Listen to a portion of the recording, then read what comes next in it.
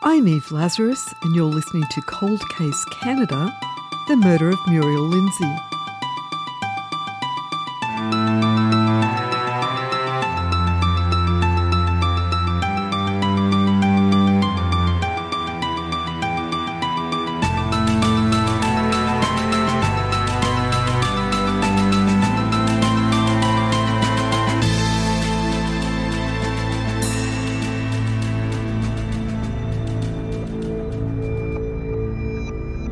Cold Case Canada is an independently produced true crime podcast hosted by Eve Lazarus, a reporter and author based in Vancouver, British Columbia. This episode is brought to you by our sponsor, Forbidden Vancouver Walking Tours. Muriel Lindsay had just turned 40 and she was feeling good about her life. She had a well-paid job at the post office on West Georgia Street in Vancouver, where she'd made a number of friends. And a little over a year before, she'd fought a battle against cancer and survived. Muriel found it strange to look in the mirror. Her big blue eyes were still the most prominent feature of her face, but her long blonde hair had grown back dark and curly after the chemo, and she wore it short for the first time in her life. Muriel spent Valentine's Day 1996 with her mother Marjorie and her cousin Carol. They had lunch on Granville Island, and she told them how excited she was about moving out of the Comox Street boarding house where she'd lived for 8 years. She'd signed a lease on a one-bedroom apartment on Beach Avenue with a view of English Bay, and she was moving at the end of the month. Most of her things were already packed. Over lunch, she planned to choose a colour for the new carpet that her cousin Carol and Carol's husband were installing as a homewarming present for her. Muriel never made it to her new apartment. 2 days after lunch with her mother and cousin, Muriel Lindsay was found beaten to death in her room, just a block from St Paul's Hospital, where she'd been born in 1956. Muriel grew up in the exclusive British properties area of West Vancouver. Her father, Eric Lindsay, was a celebrity photographer and reporter for the Vancouver Sun, and her mother Marjorie stayed home to look after Muriel and her older brother Kent. Muriel's biggest influence growing up was her grandmother, Muriel May, a successful realtor who had the exclusive rights to sell property for the British Pacific Properties in the 1950s. And she was also a shareholder of West Vancouver's Panorama Film Studios. The studio produced movies such as Carnal Knowledge, McCabe and Mrs. Miller, and the television series The Littlest Hobo. Kent and Muriel learned to swim and to sail. They took art classes and they spent plenty of time outdoors. Muriel and Kent went to Westcott Elementary in West Vancouver and later to Pauline Johnson. Marjorie talked Eric into selling their rancher and moving to a 2-bedroom apartment in a new luxury building by the ocean that locals called, and still do call, the Pink Palace. Shortly after the family moved into the new apartment, Eric was offered a job writing television news for CBC's The National in Toronto. Marjorie, Kent and Muriel moved a year later and spent the first summer in Oshawa, near Eric's family. Muriel was close in age to her cousin Barb, and Barb says that when she first met her, Muriel was a bright and happy 12-year-old. She had really pretty blonde hair. She always wore it straight in the middle and big blue, we call them Popeyes, because they were so big. Like, that's the first thing you'd notice about her, were her eyes. So tell me about her. What did she like to do? Oh, she was a very animated person, very happy and liked to do things, liked to be active. And she was always looking to do something fun or different. And she liked music and dancing and of course, coming from Vancouver to Oshawa must have been a big letdown because it was much smaller. The family moved to Toronto and the kids were enrolled at Jesse Ketchum High School. And then 2 years later, things started to unravel quickly. Eric and Marjorie split up for the second and the last time. Kent and Marjorie moved back to West Vancouver to live with Marjorie's mother, and Eric and Muriel stayed in Toronto.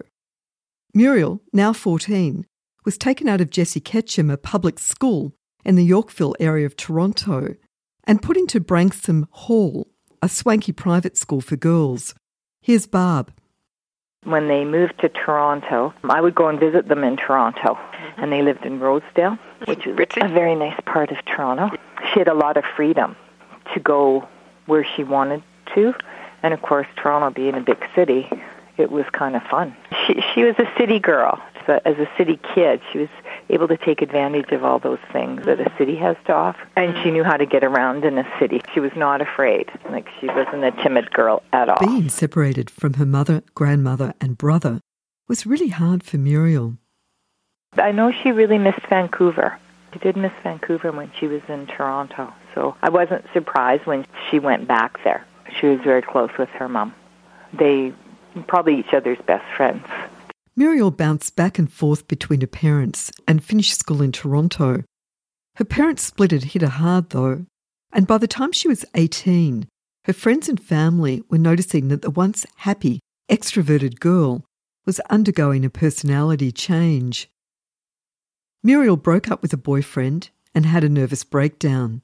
She was diagnosed as borderline psychotic, and her mother stepped in and brought her back to Vancouver.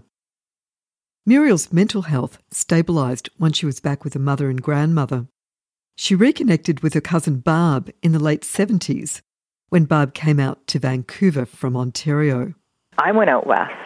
Like, I went to university and I went out west. And I did connect with her. She knew Vancouver and she loved it. She loved hanging on the beach, and she knew lots of people and all the little shops and things and Chinatown, and you know, she was a real Vancouver kid, that's for sure. That was her comfort zone right there. In 1983, Muriel moved into an apartment in a heritage house in Mole Hill, part of Vancouver's West End. The house was run by an elderly lady known to everyone as Mrs. Henry. Like many of the single-family homes built in the early years of the 20th century, the house had been modified into a boarding house in the 1940s. Muriel had a room on the second floor above the entry, and it suited her well. The rent was inexpensive, she loved the West End, and she was allowed to keep her two much-loved cats there. When Muriel was hired by Canada Post, she finally had a job that paid decently and came with benefits. She could think of saving for the future and moving into a place of her own. She worked the afternoon shift as a letter sorter and liked walking to work and back home, usually with a co-worker. When she came down with non-Hodgkin's lymphoma the year before she died, she'd fought that battle and won. Here's Barb. She was sick, you know. She had cancer. And she really fought that battle on her own. She wouldn't let her mom go with her to the clinic. Her dad came out, I think, after the treatments were all done, but she didn't want a big fuss made. So she really battled that one on her own. Carol was telling me that none of her co-workers knew. She would have kept that private. But at some point she lost her hair, I'm sure, because like I can remember the picture, her hair is short and dark. And we started to laugh because she was the blonde, you know, and had this straight hair, and all of a sudden it was wavy and dark, and it actually looked kind of cute on her. But while things were finally picking up for Muriel, there were some disturbing events in the months leading up to her death. She'd complained to a family that two men who lived in the same boarding house had bothered her on different occasions. This is a letter that Muriel wrote to her father Eric shortly before her murder. It's read by Megan Dunn. My crazy neighbor is back, and now another nightmare. I can't find another pair of jeans. I think I'll get a new lock on my door and won't give Miss Henry a key. She has those two guys for dinner on Sundays. I think they might have stolen my key and got a duplicate. One night, my door opened. I looked out and Juan was walking down the stairs. I am not just paranoid, am I? I shall do that with a new lock. This is not good. 3 a.m. or so. What a creep. I'd better go get lunch now. Then I'm off to the stores. Hope all is well with you. Love, Muriel. Muriel told her cousin Carol about Juan. She said that he often harassed her verbally and that she was afraid of him. She told her brother Kent that one of her much-loved cats had gone missing. She made up posters with her phone number, not her address, and stuck them up around her neighbourhood. But instead of a phone call, she found a hand-delivered note slipped under her door saying that she owed money for her cat's vet bill. Muriel told her brother Kent that she thought that someone had kidnapped her cat. She was so concerned that she reported it to the police. An officer was sent out to take down the information and he filed a report. The cat, though, was never found. And then things kept getting stranger. A 6-month subscription to the Vancouver Sun was taken out in her name. Then 2 magazines started arriving at her West End apartment. Somebody made a donation on her behalf to the United Way for $120. When I first read Kim Boland's article in the Vancouver Sun in 2006, I didn't realise the significance of all of this. But to terrorise Muriel in this way, the person had to have access to her home. They had to have known her apartment number in the house, and they had to have access to her credit card. All the mail that came to residents of Muriel's Comox Street rooming house went onto a small table just past the front door entrance. It would have been relatively easy to pick up Muriel's mail and get access to her credit card. When Muriel did receive her credit card statement, she knew that she hadn't taken out these subscriptions or made a donation to the United Way, and she filed another report with the police. Muriel then began receiving strange letters, and she was disturbed enough by them to have all her mail forwarded to a mother's apartment in West Vancouver. A bizarre handwritten letter sent to Muriel just 3 weeks before her death started with these words, read by Mark Dunn. Hi, scum. You are now 40. We hope and pray that you start acting like an adult and not like a teenager. We also hope you stop smoking. You stink. Marjorie Lindsay was upset when she opened and read the letter, but after discussing it with her ex-husband Eric, she decided not to show it to Muriel. It was a decision that she later regretted. A few months before her death, Muriel's father was visiting from New York, where he now lived. He told the Vancouver Sun's Kim Boland in 2006 that he and Muriel had walked around Stanley Park and were coming back along Denman Street in Vancouver's West End when an older man started chasing after her, calling her name. Muriel bolted down the street, and when Eric finally caught up to her, she refused to talk about it. In 2006, RCMP Constable Beth Parslow of the Provincial Unsolved Homicide Unit was in charge of Muriel's file. She told reporter Kim Boland that she believed all of the strange incidents were somehow connected to Muriel's murder.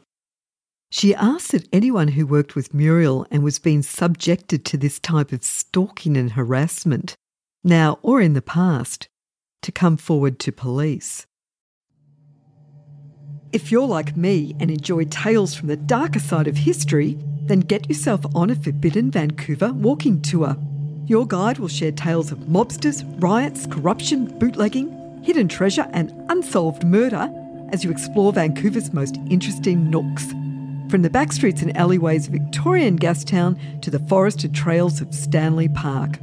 Forbidden Vancouver's had over 1,500 5-star reviews on TripAdvisor and are winners of the prestigious City of Vancouver Heritage Medal of Honour. Book tickets at forbiddenvancouver.com and save 15% on your booking using the code COLDCASE. On the day after Valentine's Day, Muriel worked the afternoon shift sorting letters at the main post office on West Georgia Street. She finished at 11 p.m. and, as she did most nights, Muriel and a co-worker walked through downtown Vancouver to their homes in the West End. The two parted company when they reached Muriel's house. Muriel and Marjorie spoke on the phone every day, so when Marjorie repeatedly failed to reach her daughter, she started to worry. Marjorie and a friend drove to Muriel's place on the Saturday afternoon. They got a key to her apartment from the landlady. Muriel's body was blocking the door, and they had to push their way in. Police believe the time of death was around 12:15 a.m. on Friday, February 16th, 1996. Muriel died from several blows to her head and larynx. 2 days after Muriel's murder, one of the crime scene investigators had returned to her house to finish processing the scene. He was startled to hear a noise coming from behind a refrigerator. When he pulled out the fridge, he found Muriel's second cat. The space was too tight for the cat to have got there by itself. And investigators believe that Muriel's killer had pulled out the fridge and put the terrified cat behind there before pushing it back against the wall.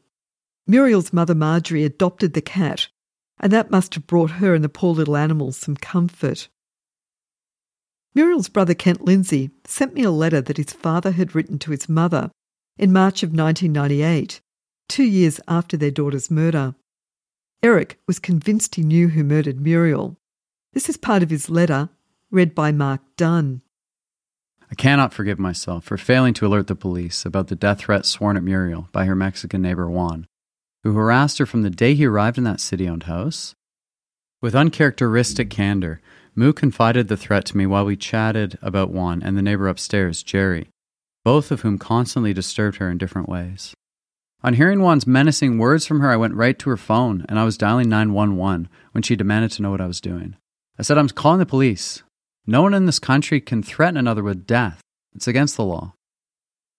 Muriel leapt across the room, shouting, "Don't do that, Dad," and grabbed the phone from my hand and slammed it down onto the cradle. That exchange between she and I took place on my last visit with her at 1120 Comox.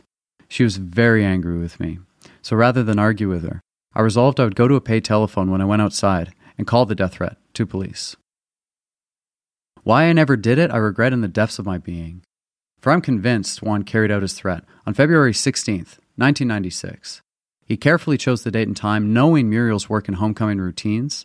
In addition, his brutal battering and her screams would be muffled by the noise of a raucous party Jerry was staging up over her 2-room apartment. Yet one person who knew Muriel and where she lived told me that she heard a scream from 1120 Comox that night while walking to her own place nearby.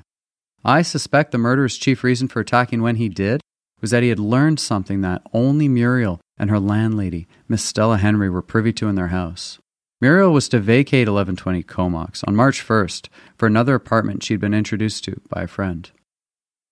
The mouse who'd been helplessly tormented for years by the cat, the killer, was about to escape the trap in which she'd been tortured so long.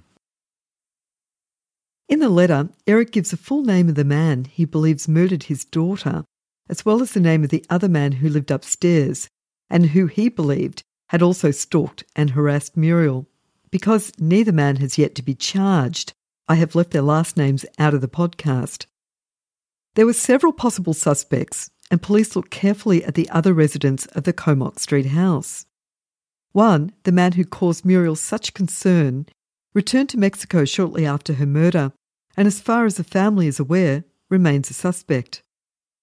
When I was researching Muriel's murder in 2015 for my book Cold Case Vancouver, Muriel's cousin Carol told me that she was surprised to learn that before leaving Canada, Juan had taken the time to wipe down his entire apartment, leaving no prints behind. Muriel's memorial service was held at the Hollyburn Funeral Home in West Vancouver. She was a very private person and she hadn't told anyone outside her immediate family that she had been treated for cancer. She used to wear a baseball hat backwards to work to hide her hair loss from the chemo, and her co-workers had just thought that that was her style. When her co-workers found out that she'd survived cancer, they attended her memorial service and raised $12,000 to donate to cancer research in Muriel's name.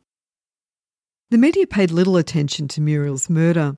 A short brief, just 5 sentences long, came out on page 19 of the Vancouver Sun 3 days after she was killed. The article was titled "Motive Sought in Slaying," and it quoted Vancouver Police Department Constable Anne Drennan, saying she had lived there 8 years and was a quiet person who was close to her mother. Muriel, went the short article, was Vancouver's 6th homicide victim of the year. It was only February. The next article came out on the 1-year anniversary of her death. It's read by Mark Dunn. When Muriel Lindsay of Vancouver told her co-workers she was being stalked, few believed her. Instead, they began avoiding her, thinking she was paranoid and borderline hysterical. But they were all shocked when the 40-year-old postal worker was found dead in her West End apartment a year ago. She had died from blows to the head and was discovered by her mother and a friend. The death of Muriel Lindsay was ruled a homicide, one of at least 67 in the Lower Mainland last year. Muriel Lindsay wasn't the only member of the family to be murdered. When her great-grandfather, Detective Richard Levice, was shot to death in August 1914, he became the fourth Vancouver police officer killed in the line of duty. At a little before 11 p.m, Levice and his partner, Detective Malcolm McLeod, were investigating a stabbing. The suspect, known to police as Mickey the Dago, had stabbed another man in a fight at a cafe earlier that night. When the detectives arrived at Mickey's shack on Alexander Street, McLeod stationed himself outside in case the suspect made a run for it, while Levice searched the house. When Levice opened the bedroom door, he was holding his revolver in his right hand and flashlight in his left. Mickey was waiting for him and shot him in the chest with a sawed-off shotgun. Levice died from gunshot wounds to his chest 2 days later. Levice, who was only 28 at the time of his death, left behind his wife Estelle and their 3 children, Cyril, Carol and May. The kids were all under 5, and May would become Muriel's grandmother. Detective Levice was awarded the Vancouver Police Medal of Valour by the Police Commission, and it was given to Estelle, then 27, who shortly after her husband's death was hired by the Vancouver Police Department. Estelle, who stood just a little over 5 foot in height, proved to be a tough little Irish woman. She worked as a matron in the women's division from 6 p.m. at night to 6 a.m. in the morning, 6 days a week. She worked there for the next 5 years until 1919, when she married fellow police officer John McClellan. Richard and Estelle's oldest son Cyril was an actor, and with his brother Carol moved the family to England. Carol had a long career in radio and television at the BBC and became quite famous in the 1940s and 50s, at one point hosting his own television show called The Carol Levice Discover Show, a talent show for young people. Muriel May was also amazing. Muriel Lindsay's grandmother, as mentioned earlier in the podcast, was a hugely successful realtor and a shareholder of West Vancouver's Panorama Film Studios. If you're enjoying Cold Case Canada, why not buy Eve a coffee? Go to evelazarus.com. If you have any information about Muriel Lindsay's murder, please call the Vancouver Police Department at 604-717-3321. If you don't want to leave your name, you can call Crime Stoppers at 1-800-222-8477 or visit their website, solvecrime.ca. Cold Case Canada is based on original research and interviews that I conducted for my book Cold Case Vancouver.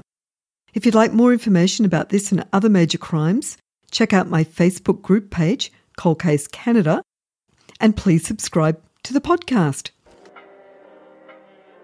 I'm Eve Lazarus, and I'm a reporter and an author based in Vancouver, British Columbia. I host and produce Blood, Sweat and Fear, the story of Inspector Vance. Vance wasn't a police officer, as his title suggests. He was the first forensic scientist to work for a police department in Canada, and certainly the first to carry a badge and a gun. Vance was so good that he was known as the Sherlock Holmes of Canada, and his forensic skills were so advanced that in 1934 there were 7 attempts on his life by criminals afraid to go up against him in court. Each episode follows a different major crime that Vance helped to solve. You can find Blood, Sweat and Fear on Apple, Podbean or your favourite podcatcher.